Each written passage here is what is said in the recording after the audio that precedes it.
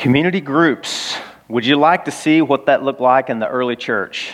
That's what we're going to look at this morning. We're taking a little bit of a break from Mark's gospel, and we're going to be in the book of Acts. So if you have a copy of God's Word or you have some kind of electronic device, you can scroll over to Acts chapter 2, or if you just take that bulletin that you were given when you walked in, you can flip that over, and the scripture reference is on the back there. Acts chapter 2, and we'll look at this together.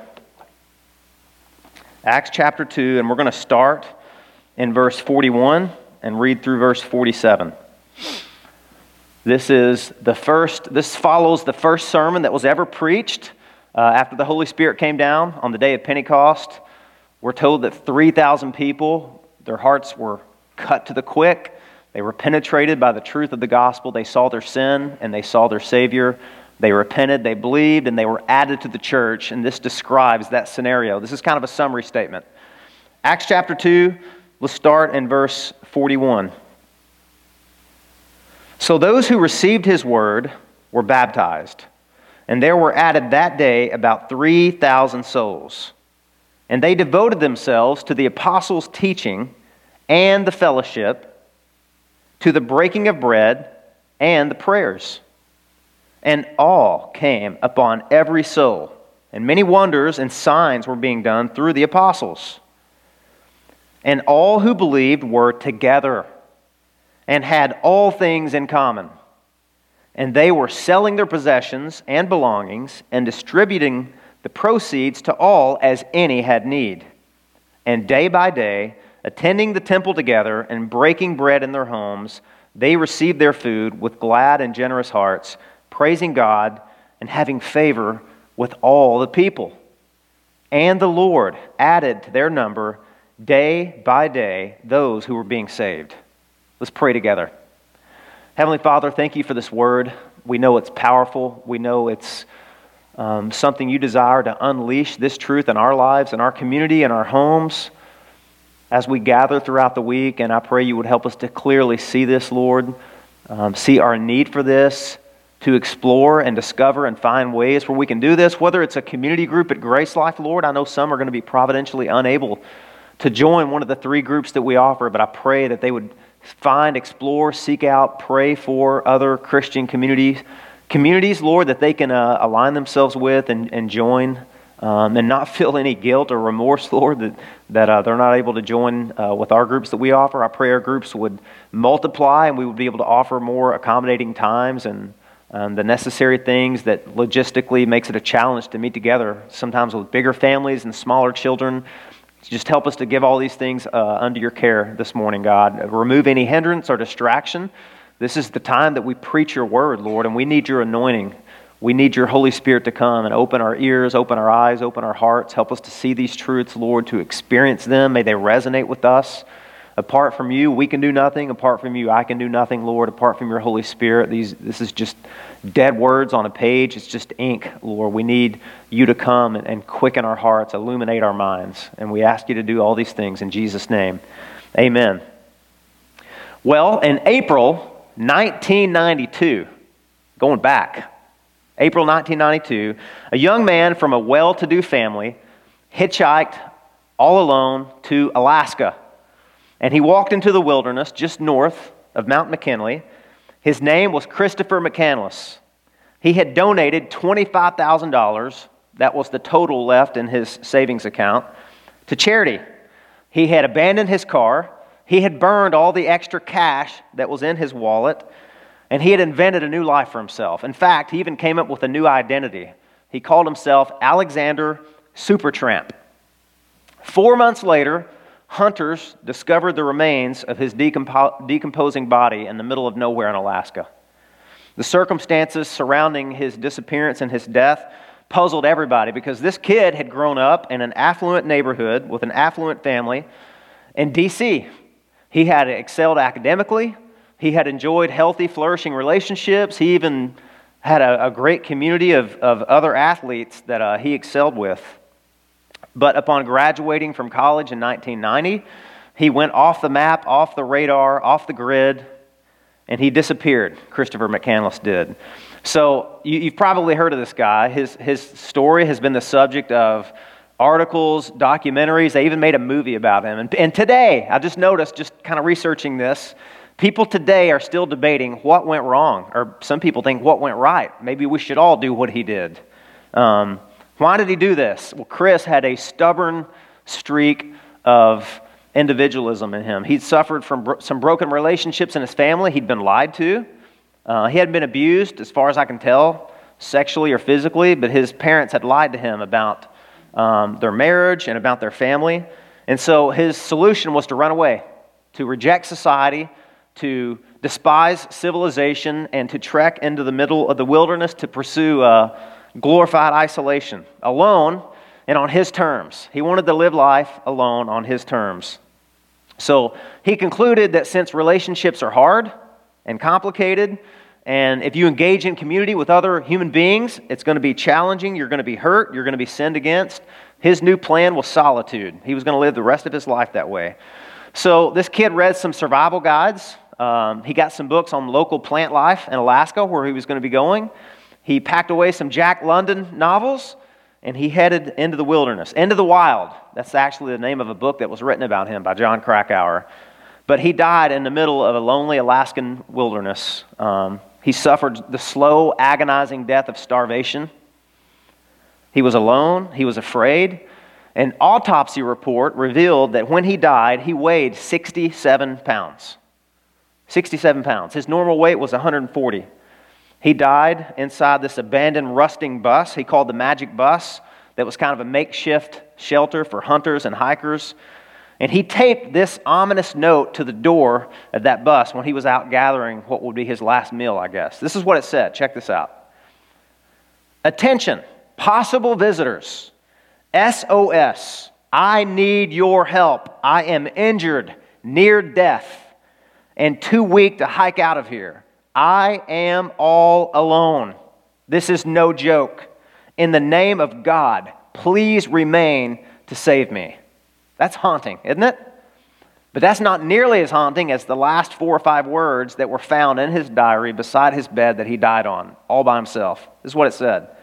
Happiness only real when shared. Happiness is only real, it's only authentic and genuine and powerful, you might say, when it's shared with other human beings like you. Before he died, Chris realized and actually confessed something critical about human existence. God intended for us to share our life with other people. His quest for meaning apart from relationships literally killed him. His family, his friends who could have helped him, had no idea where he was. I mean, he even buried the license plate on his car. He didn't want anybody to find him. He was done. He was done with people. He would rather go out in the middle of the wilderness and share his life with animals, than with people. He had cut off all means of contact. This is the last picture. This was in 1992. This is pretty impressive. He had one of those cameras, and he figured out how to use them.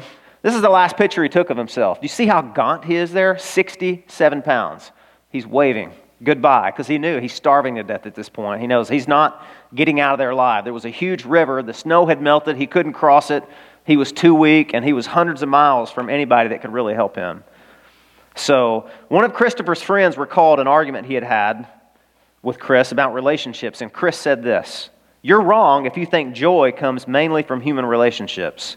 God has placed it all around us. It's in everything we might experience. We just have to muster the courage to turn against our habitual lifestyle and engage in unconventional living." Now listen, to many people that sounds really radical and adventurous. In fact, Christopher McCandless is a lot of people's hero. They laud him as this is everything that humanity is. This is everything that we should aspire to be. They think his plan was bold. They think it was courageous, and they sympathize with him. They romance his little adventure here because they say he was a nonconformist. He was against greed, materialism, power and abuse and authority. He was a poster child for kind of the individual rebellion that a lot of people take up. And listen, I don't want to trample on his grave, okay? It's tragic what happened, but I couldn't disagree anymore. It doesn't take courage to leave, guys. It takes courage to stay. That's the hard thing to do, is to live in relationships that are messy, right? That are awkward, that are a challenge, Because you don't have to go very far to find trouble. Find another human being and you'll find trouble, right? Because sin impacts the way we live with other people. It impacts the way we share life. In fact, not too long after this beautiful description of community in Acts chapter 2, you'll find, and there arose a conflict, chapter 6. There arose a dispute. These new Christians that had just been let out of prison, metaphorically speaking, forgiven of their sins, loving one another, they began to argue and fight and quarrel. Now, they found a solution because that's just part of living together. But it doesn't take courage to leave. It takes courage to stay. But staying is costly. It will cost us. But the rewards far outweigh the cost. But could we be honest this morning? Have you all experienced a little bit of the frustration that this young man voiced? Haven't we all felt like that a little bit? I talk to people all the time as a church planner, and they're done with church, they're done with community because they've been hurt, they've been exploited, they've been lied to.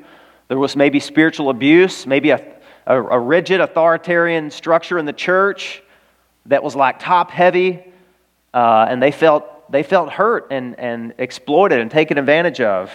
So it's tempting to say, enough of this. I'm done. I'm never going back to that.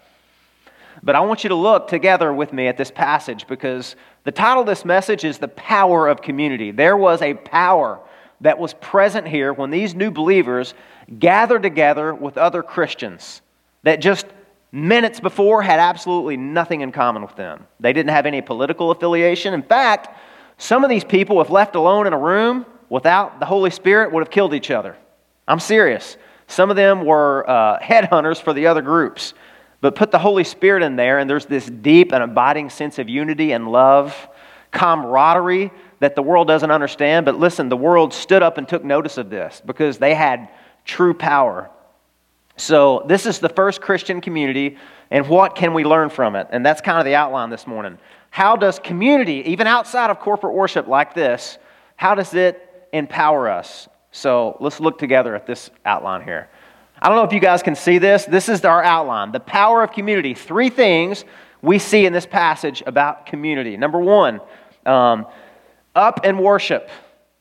Community, Christian community, connects us to God. It helps connect us to God. Point number 2, in with fellowship. You can see the little symbols there. 1 is up and worship. Christian community connects us to God. Secondly, Christian community connects us to one another. And third, Christian community connects us to the world, to unbelievers that desperately need the message and the shared life that we have that hopefully we're willing to offer.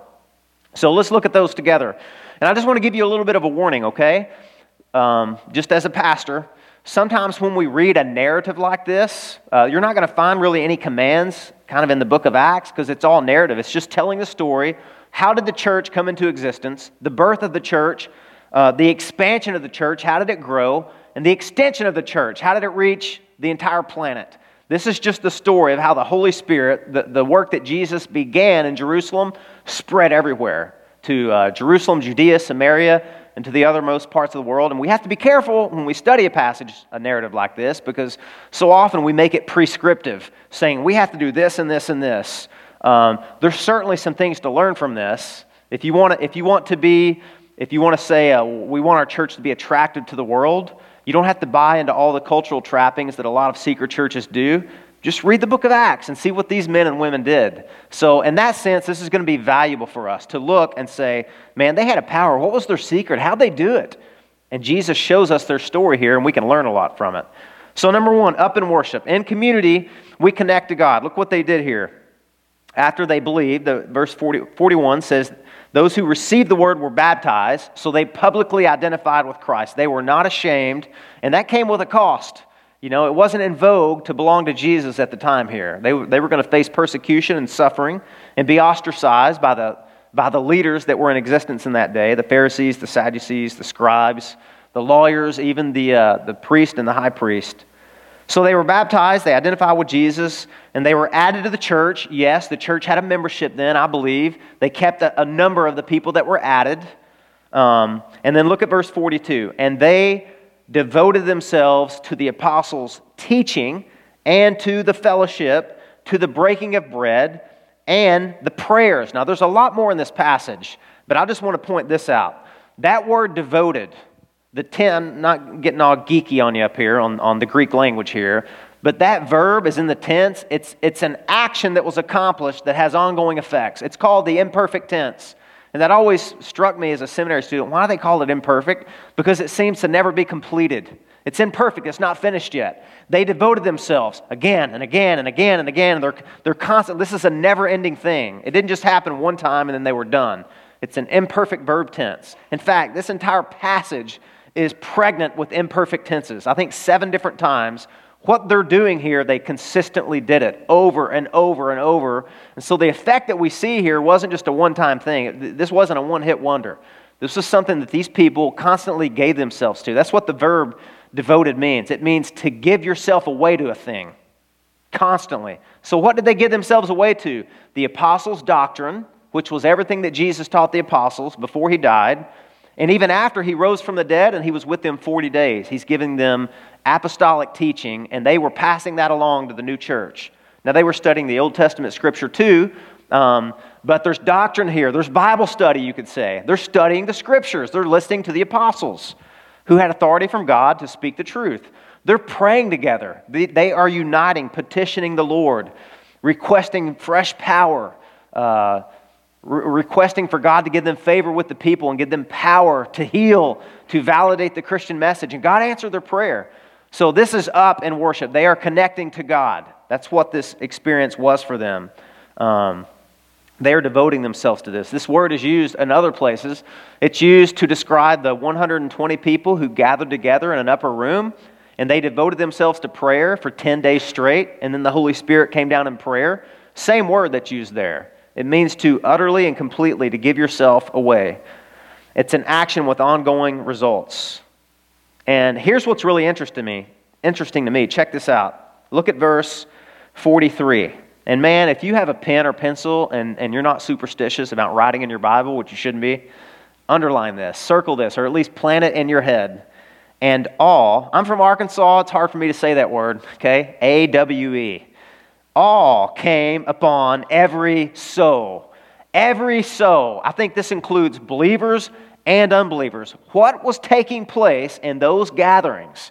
And by the way, just about every conversion you see in the book of Acts and just about every miracle performed, it's not on the Sabbath day or it's not on Sunday. It's usually in the middle of the week, outside of the temple, in homes, in the marketplace. It's incredible to see how God works outside of Sunday's gathering, right? They met together to be equipped, and they scattered to evangelize, to saturate, and to serve their city. And the Bible says in these little community groups that met together, everyone was in awe. Now that word is phobos, it's phobia. It means fear, but it's not the kind of fear that we would think about as Americans. It just means these people were absolutely astonished at what they were seeing and experiencing. They were thunderstruck. Yes, there were miracles, there was healing, there were signs, there were wonders. There was a lot of stuff going on at this time. And also at the same time, people were being absolutely transformed. People who were greedy before were becoming radically generous. People who were afraid had astonishing supernatural courage and boldness to go out and preach about Christ.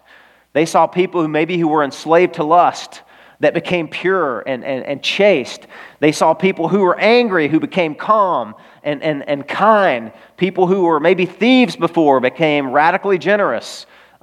People who were radically insecure became just anchored and were able to focus on other people. They saw all these things and they knew this was a supernatural power that was alien to them. They had never seen or experienced anything like this, and it made them just be astonished. Every time they were at these meetings, they left astonished. And listen, the people, the unbelievers who were witnessing this, they were astonished too. That's what this community group had. This power came from surrounding themselves with people who made it really hard to forget the gospel. You guys know this?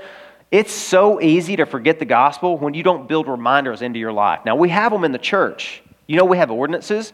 This is one ordinance, preaching the word of God every single week, preaching the gospel. That's an ordinance. It's a reminder of the good news. Secondly, we have baptism. You were buried with Christ. You were raised to walk together in newness of life. That's a picture of the gospel. We have the Lord's Supper, the first Sunday of every month. That's an ordinance, and that's a reminder of the gospel. But outside of Sunday, do you know you also have other reminders that you can accumulate? Do you know what they are? One another. Did you know one of the greatest means of grace that God has given us is each other? You know, whenever you read a book on spiritual disciplines, we read about Bible study, prayer, evangelism, journaling, solitude, corporate worship, and all those things are amazing. So often what I find is lacking or missing from the list is gathering together with each other. You know, it's hard to forget the gospel when you surround yourself with faithful reminders. Because listen, I am a weak man, and I need reminders every single day in my life that Jesus is still rescuing me. The gospel really is true. It really is good news. He really does care. He really does love me. He really isn't leaving and going anywhere, and He knows the deepest, darkest secrets of my life and my heart.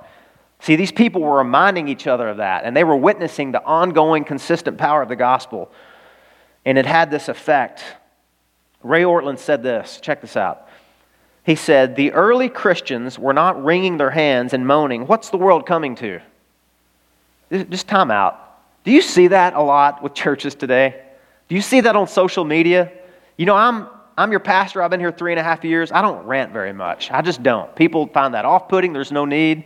But I can tell you one thing that makes me so angry and makes me want to rant is when I'm on social media, limit myself because I know myself, and I see Christians complaining, bickering, the world is so dark, what happened to our Christian nation? And I get it. I know the lamentations. I feel them too.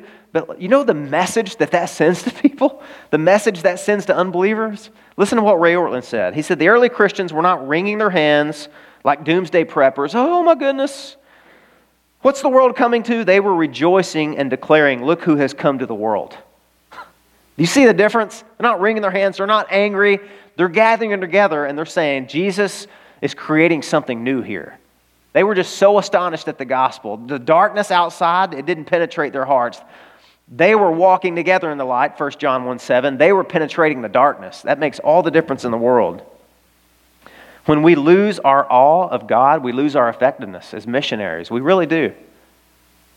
When you are in awe of something, you're so astonished at something, maybe a breathtaking scenery, maybe you're seeing the ocean for the first time like I did when I was 22 years old and came to Florida. I was blown. I'd never seen anything like it, you know. There's not even a Great Lake in Arkansas. There's just ponds, fish ponds.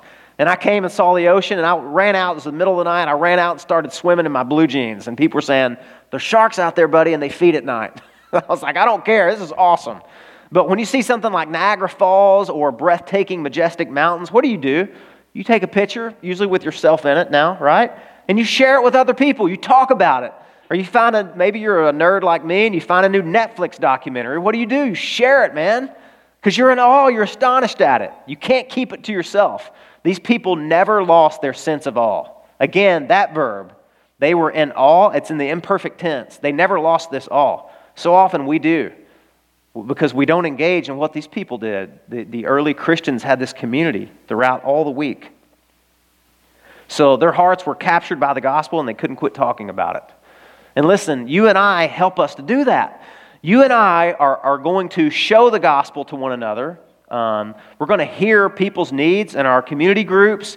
We're going to be able to speak truth into their life in a way maybe other people can't. Does that make sense? So I've told you the story of C.S. Lewis. He wrote about he and 2 other people that were the closest of friends, and they were aging, they were getting older, and one of those friends died. He passed away. And Lewis said, I thought, well, the only redeeming quality of this is that I'll get more of my other friend. I won't have to share him with somebody else now.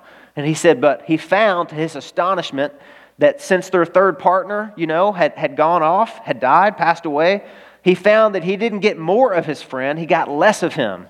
Because the third companion, the third man out, was able to bring about qualities that Lewis couldn't. Does that make sense? Am I on here still? Does that make sense?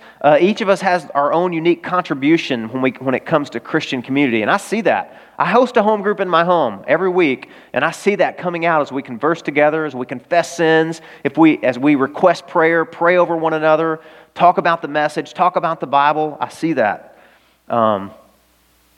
Martin Lloyd-Jones, if you think about it, churches are like the showroom floor of the gospel. That's where we prove the power of the gospel. That's where it's the rubber meets the road. Martin Lloyd-Jones is one of my favorite historical figures. He was a preacher in Britain and England. He started out in Wales in the early 1930s. And it was interesting. I read the account of a witch a spiritist, who lived in the community that he was in. And every Sunday she would walk by that church. She would hear the singing. She would be so intrigued by that little community that was in there, but it scared her. She knew something powerful and supernatural was taking place there. Well, eventually she mustered up the courage. She went inside. She heard the gospel. And bam, God converted her. And she was a member of their church. And she told Martin Lloyd-Jones later, she said, something stood out to me and what happens in this community and what I was going to with my mediums, my psychic meetings. She said there was something similar, but there was something different. She said both of them, there was a power that was present. Both of them, something supernatural was happening. She said, but in your church, it was a clean power. It was a clean power, which is interesting because the Spirit of God is a Holy Spirit, right? He's a clean spirit. But she recognized something powerful is happening there, and she was astonished by it, especially when she was, joined it as a member. People who have been liberated from sin and have been released from the tyranny of Satan, they're happy people. And meeting together energizes them. Listen, even when you're an introvert, I know the distinctions people make, the personality test. They say if you are an introvert, then being around people drains you. If you are an extrovert, being around people energizes you. I get that. I get those distinctions. But listen, I'm a little bit of an introvert too. You may not believe that since I'm the guy that's up here talking all the time. But when my home group leaves, I'm exhausted, but my adrenaline is flowing, man. I love it because of what happens, because we are all in awe of the gospel. I think I can speak for my group when I say that.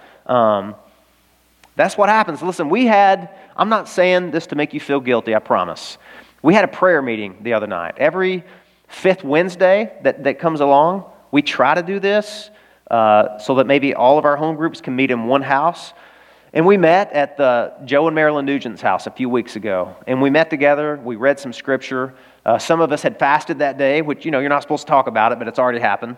Some of us fasted together, and that was where we were going to break our fast. We were praying for our church, for one another, our city, for our witness, for people who were hurting and whose marriages were on the rocks, who were suffering from illnesses and so forth. And we met together that night. We prayed. We read scripture.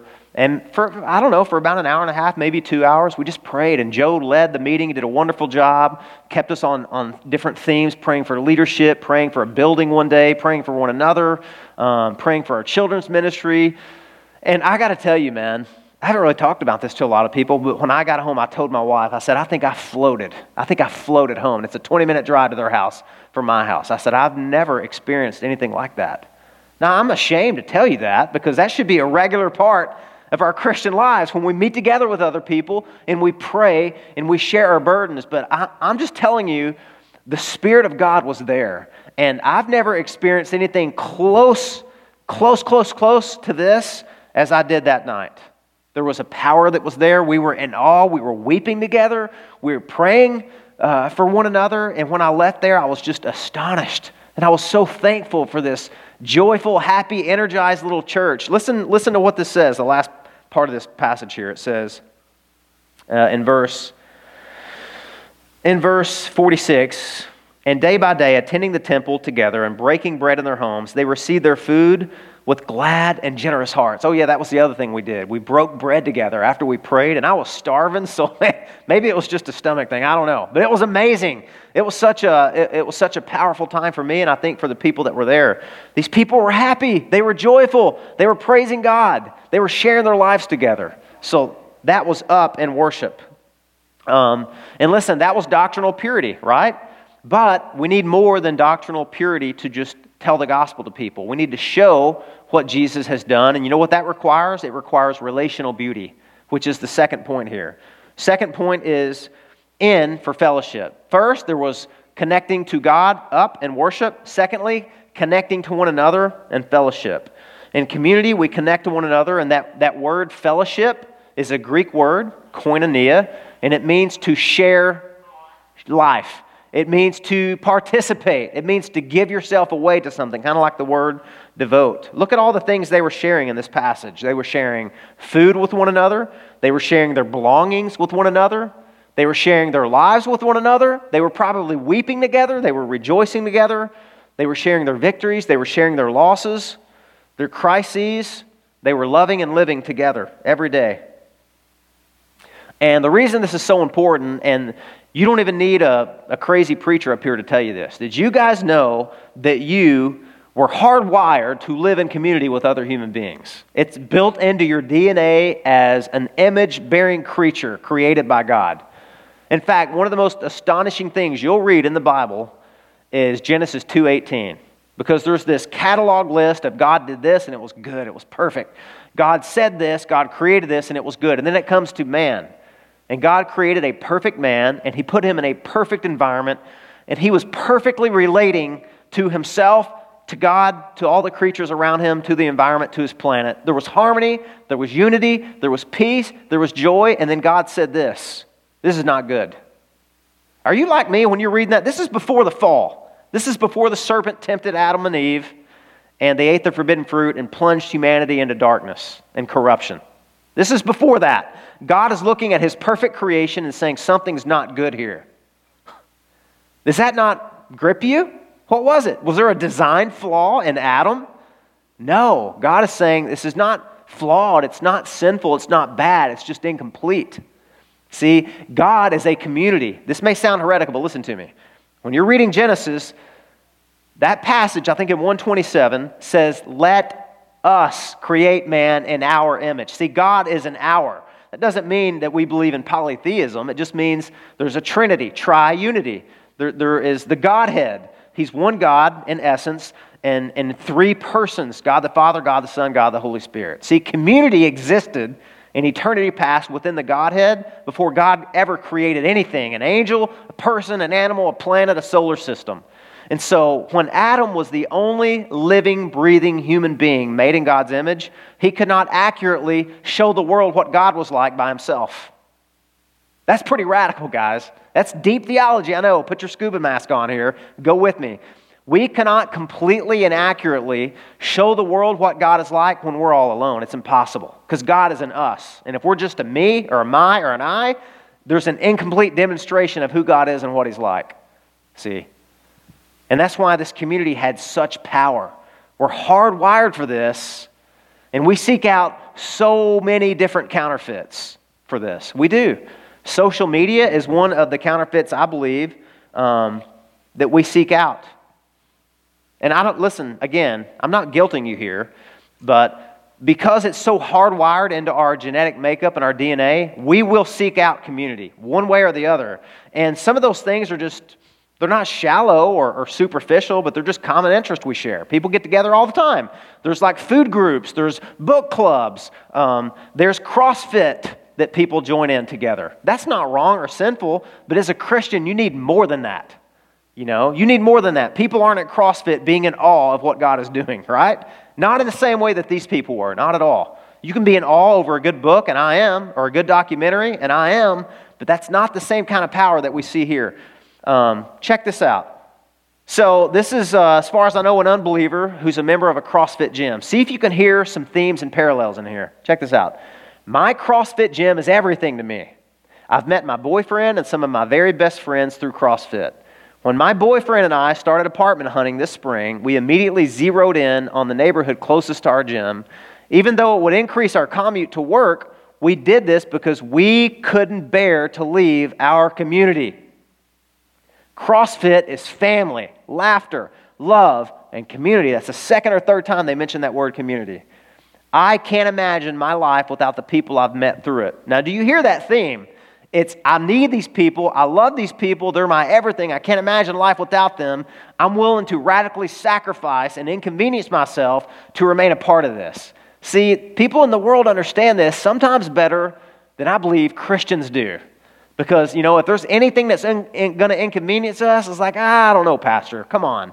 Meeting with people I barely know outside of the Sunday gathering, that's going to crimp my style. Why do we think and believe that way? Why is that our mindset? It's because we live in a very ruggedly individualistic culture today. You guys know that, right? This is the air you breathe. That is why malls are closing down left and right. Did you know that? You better enjoy the mall experience while you can. They're not going to be around much longer. You mark my words. Department stores are closing down. Amazon shopping is through the roof right now. Did you know that? Apple is now the only and first U.S. company recognized that's worth over $1 trillion. Why is that? Because they supply the gadgets you need to connect with other people in the privacy of your own home. It's so convenient, but I got to tell you, it doesn't have this kind of power.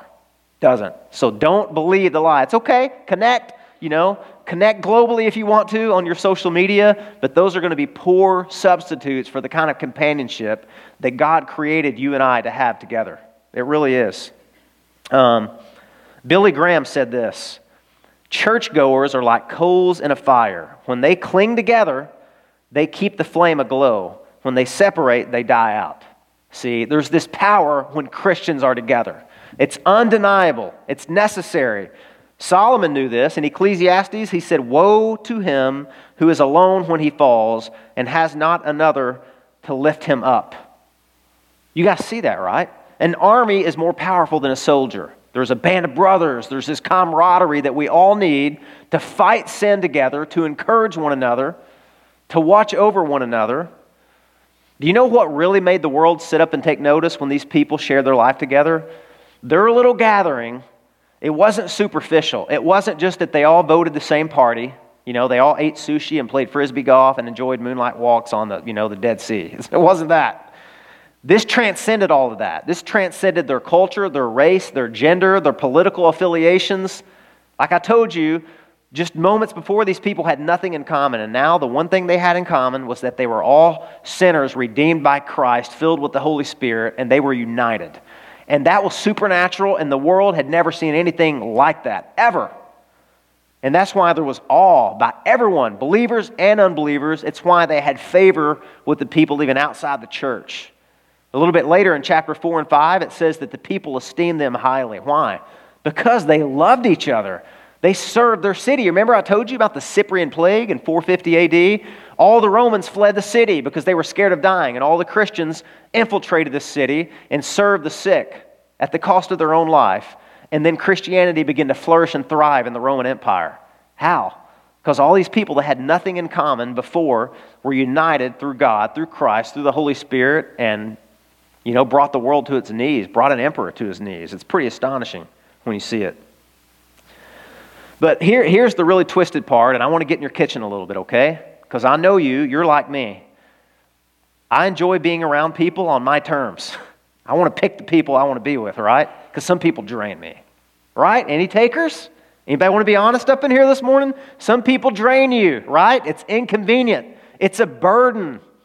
But the New Testament recognizes that. It says, bear one another's burdens. And you know what's implied in that command is that you're sharing them with each other. You're together and you're explaining, hey, look, I'm really burdened by this right now. I'm really troubled by this. I just got this serious diagnosis. This tumor that's malignant is the bad one, right? Somebody help me out here. I'm an idiot from Arkansas. I forget stuff like that. Yeah, when you get that, who are you going to share that with? See, it's easier when you're already in community to share those burdens. Sometimes when there's no connection there, I see it all the time as a pastor. A crisis hits, this person's already isolated themselves, they bought the lie. Well, I'm connected on social media. Well, share your burden with your social media buddy and see how that goes. It doesn't always go the right way, does it? They're isolated. And listen, the great devouring lion, Satan, you're easy pickings for him when you're isolated. Just like the African Serengeti, those wildebeest, which ones do the lions pick? Not the ones that are gathered together in strength, no. They pick the ones that are sick, that are weak, that are left behind, that are isolated. That's always the way it goes. We just discovered termites in our home. Oh, no. Yeah, I heard an audible groan. I'm a carpenter, folks. It's okay, right? So this floor that I laid when we moved in 3 years ago, my son walks over and says, Daddy, look, and pokes his finger through it. And all these termites are like, ah! They're everywhere. So I'm like, oh, my word, man. It's just one more thing, right?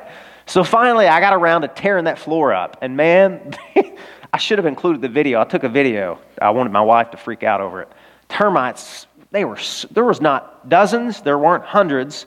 I don't even think there were thousands. I think there may have been a gazillion termites swarming all over the place. Like I could hear them munching. I was there by myself when I pulled the floor up, and I could hear them smacking their food going, what's up, boss? They were eating the floor that I installed. And so we're doing some research, and guess what? Because I vacuumed all those suckers up and I burned the vacuum bag. I did, just to be cruel kind of. But anyway, I burned the wood, I burned the vacuum bag, I got rid of them, and I'm like, okay, now here's the thing. I know there's still termites in my house. I know there are. I know there's ones that are like, and they're like, trying to get away, and I couldn't suck them up in the vacuum, so what about them? They're going to go start their own colony, right? So I start researching it, and we get a Terminix guy, and he said, oh, no, don't worry about that. If you cut off one termite from his colony, he'll be dead in 2 hours. Did you know that? Man, that's good news. Good deal. Thank you, Lord. Do you know why? Because termites are blind and they're deaf. And they need moisture, and their nest is where moisture takes place. I don't know if moisture takes place. That's where moisture exists, okay? And if you cut off their return to that community, to that colony, to that moisture, they're done. They dry up, they shrivel up, and they die. That's good news for me. And listen, we could learn a lot from a termite. You know that? When you cut yourself off from the colony, the community that God gave you, you shrivel up. You may not die, but you're withering, man. You're hurt. You're injured. You're like Christopher McCandless. Please help me. I'm all alone. I'm injured. I'm near death. I'm too weak. I can't do it on my own. That's why God gave us this amazing gift of grace called each other. Each of us are called together. We're called a body. We're called a family. When one member of the body suffers, when you hit your finger with a hammer, Kyle, what do? You probably never hit your finger because you're more accurate than me. Or when you drill bit yourself in the when you grab it, right? You're like, oh, one member of the body grabs the other. That's a picture of what the body of Christ is supposed to function like. We're stronger together than we are divided. Definitely. We suffer better together. We serve better together. We witness better together. There's a camaraderie. There's a power there. But we prefer a cocoon to a community. I had a slide up. Can you put a slide up here? You guys aren't going to be able to read that, are you? This is Sherry Turkle. She did a TED Talk called Connected But Alone about social media. And she's a social psychologist. But man, she pointed out things we already know, probably, hopefully, if we're a Christian. It's neat when the Bible says something and then somebody who's an unbeliever says the same thing and you're like, see, we already knew the Bible. But she said, we expect more from technology and less from each other. So we're designing technologies that will give us the illusion of companionship without the demands of friendship. See, we like that. We like community on our terms, my way, like Burger King, right? I want community, but my way, on my terms. We turn to technology to help us feel connected in ways we can comfortably control. Human relationships are rich, and they're messy, and they're demanding. And we clean them up with technology. And when we do, we shortchange ourselves. See, even a psychologist can tell you what the Bible told you. But now here's a Christian. Give me the next slide here. And by the way, this is Jonathan Holmes, and he is going to be the featured speaker at our Beholding and Becoming event coming up here in November. And you want to hear this guy. He wrote a book on friendship that Melissa loaned me, that I'm going to steal and keep probably. But the whole book is amazing. And this is just one small section of the book. But he's going to speak at this event, and this whole church is invited. And I want you to consider and mark your calendar. You'll hear more about that later. Here's what he said. For all of the conveniences and advances in technology that purport to connect us, loneliness and depression persist. Email, Facebook, Twitter, and all the rest, which promise to make relationships easier, often function as relationship substitutes. The inherent promises of Facebook that you can be connected to everyone, be friends with everyone, quickly leave their users disenchanted and even depressed. Can anybody relate? That's why don't be offended if you're tagging me or something on Facebook. I hardly ever get on there anymore just because I know myself. Maybe you're not like me. I have an addictive personality, and that's one of my weaknesses. I'm like, squirrel, shiny thing, I'm all over the place. So, I feel connected somewhat through social media, but my true connection happens at my community group. All right, moving along here. Just one, I got to pick what I share here. One more benefit. David Sunday. I want you to listen to this quote, guys. Because, see, community groups, sometimes they're like a 401k. It's an investment. It's a sacrifice. It's costly. It's inconvenient. You don't immediately see the fruit of it, right? It's hard. It's messy. It's challenging. Like a 401k. How many of you have signed up for that? And you could really use that money that week. You could really use that night off this week from community group, right? But listen, you got to take the long look. See, you're going to experience things, hear things, see things, be given things in a community group, and this applies to church too.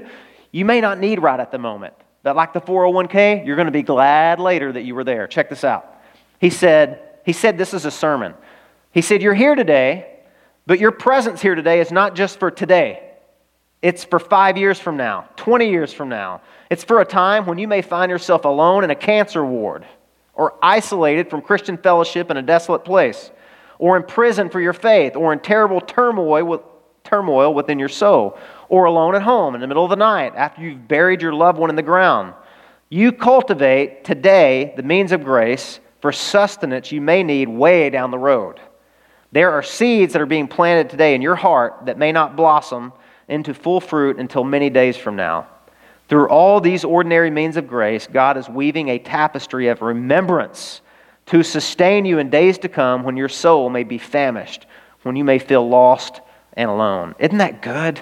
Isn't that good? Guys, you're not just gathering to church just for today. You're not just joining a community group just for today or this week. You're making a 401k spiritual investment for maybe a future time when you are withering, you're shriveling up, and you desperately need what that community was able to provide for you.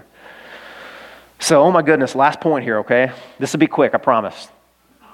Up connects you to God, in connects you to one another, out connects you to the world. Last part of this verse here. Look at this.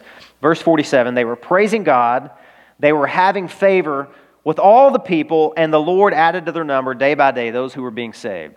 Now, how in the world were they having favor with all the people? Well, this early church wasn't just a bunch of disgruntled people that were angry and protesting and boycotting everything wrong in the city they were in.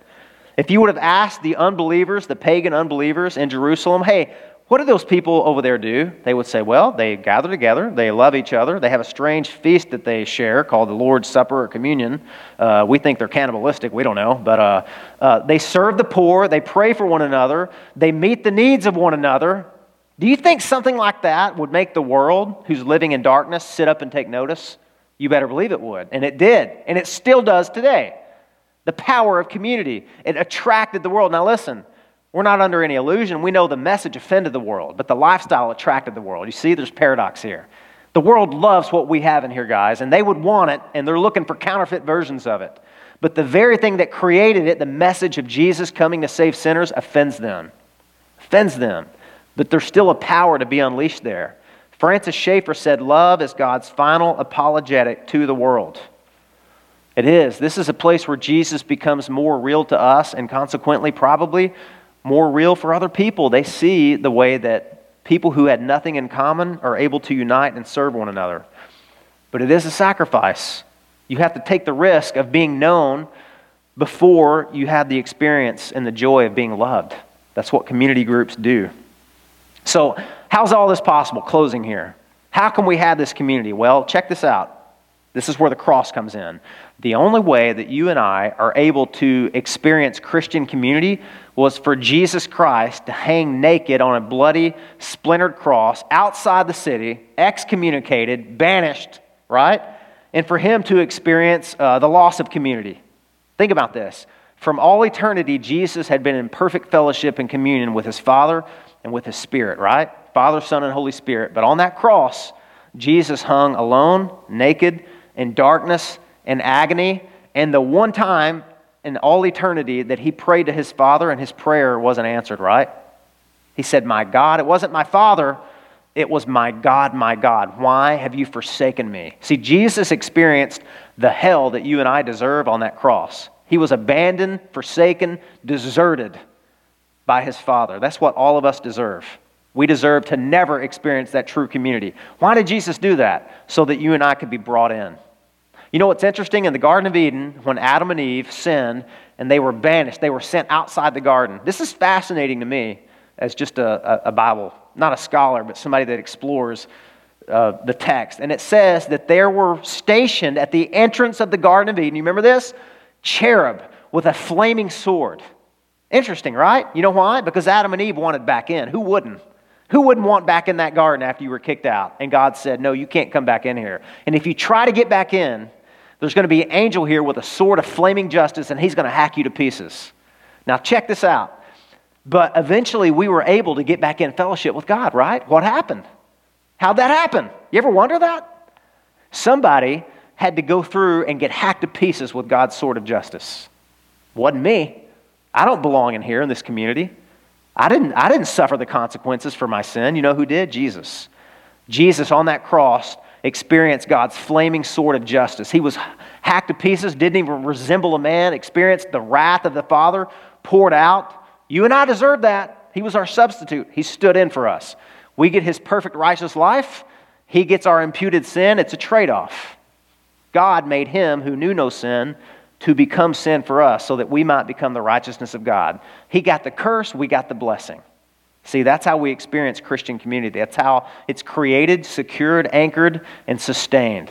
And that's why these people, they kept reminding each other of that. They never forgot that. They never got over the fact that God executed his Son so that his enemies could be brought in to the inner circle of fellowship. Isn't that amazing?